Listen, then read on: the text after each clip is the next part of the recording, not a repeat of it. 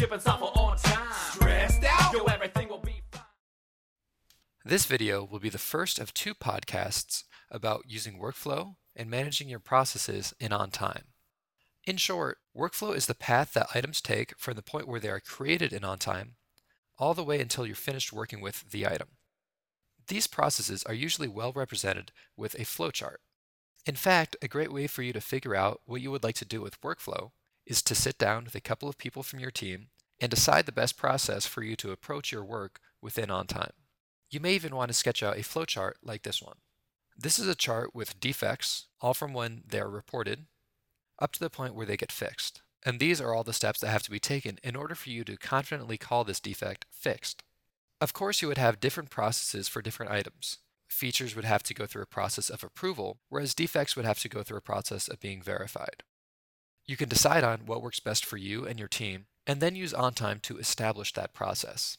Manage your workflow settings by bringing up the Management Console and selecting Workflow. Here you can see that I've got different choices for all of the different item types. Let's look at a typical feature workflow. The features are first requested, then have to be approved, then developed, tested, and completed. We can even reject features or say that they're a duplicate of a feature already in our system. Now let's look at some of the settings that you can configure for each step.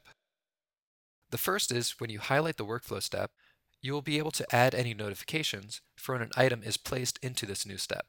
Just click to add a notification, and then choose the user or customer you would like to notify. You can also choose if you would like to color code your workflow and decide which colors would be assigned to each step.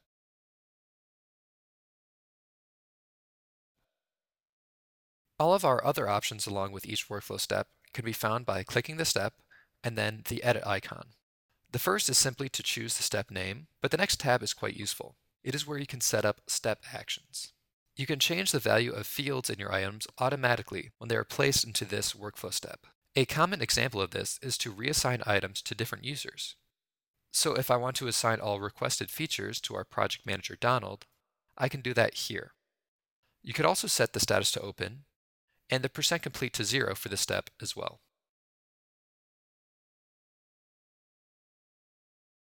The next tab is where you choose the edit template for the workflow step. This is something that we'll cover in depth in next week's podcast, so we'll skip over it for now. Then we have allowed next steps, which is where you'll decide what the next step in your process can be. This is just like drawing extra lines and connecting different steps in your workflow chart. Right here, for the requested step, they can only go to waiting for approval. But maybe in the waiting for approval step, there are a few possible choices. A feature can either be approved, rejected, or say that it's already a feature in the system. Along with these next possible steps, you can then choose who would be able to move the feature to the particular steps. Maybe we could allow developers, project managers, and testers to approve features, but only a project manager would be able to actually reject a feature. Remember that your workflow does not always have to go in one direction. You can also use your workflow to advance an item or send it back to get corrected. An example of this would be the testing step. Items here could either be confirmed by testers and moved to complete, or they could be sent back to development if it doesn't meet QA standards. In the next tab for Other Actions, you can choose actions that can move an item to a different workflow step. The first is if you would like to change an item's workflow step if a new email comes in for that item. This is especially helpful for incidents that you initially thought were resolved, and then a customer sends you an email saying that they're still having issues and automatically reopen that item. The other behavior that can change an item's workflow step is either by checking in items or performing commits in your SCM tool.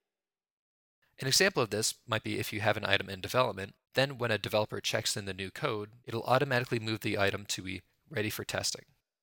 With this last tab, there are a few additional settings for workflow. You can automatically archive items when they enter this current step.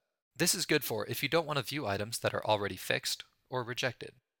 One thing to keep in mind is if you're archiving items, and you also have actions like emails or SCM that could possibly reopen those items, then you also want to make sure that other steps where the item could be moving would then unarchive the item. For instance, if I'm archiving incidents that are resolved, I would then also want to make sure that if a new email comes in for that item and moves the incident back to being reported, that it would also unarchive the item, so you don't have tickets that should have your attention still being archived and possibly hidden. Then lastly, there's the option to update the actual duration field from all of the entries in your work log. And then whether you would like to prompt the user whenever they move an item into the step to enter a work log entry, or if you would like to make that work log entry mandatory. With workflow as well as alerts, you also have the ability to launch an external process when items are moved into particular workflow steps. However, this is not an option for hosted on-time databases. These are just some of the things that are possible when customizing your workflow in OnTime by setting up step actions, deciding which steps are allowed, and using actions like email coming in for items to change the item's workflow step. You can effectively tailor your process for whatever kind of schemes you plan for your team. In next week's video, we'll look at configuring field templates in coordination with your workflow and how we can enforce workflow for your projects. Thank you for viewing.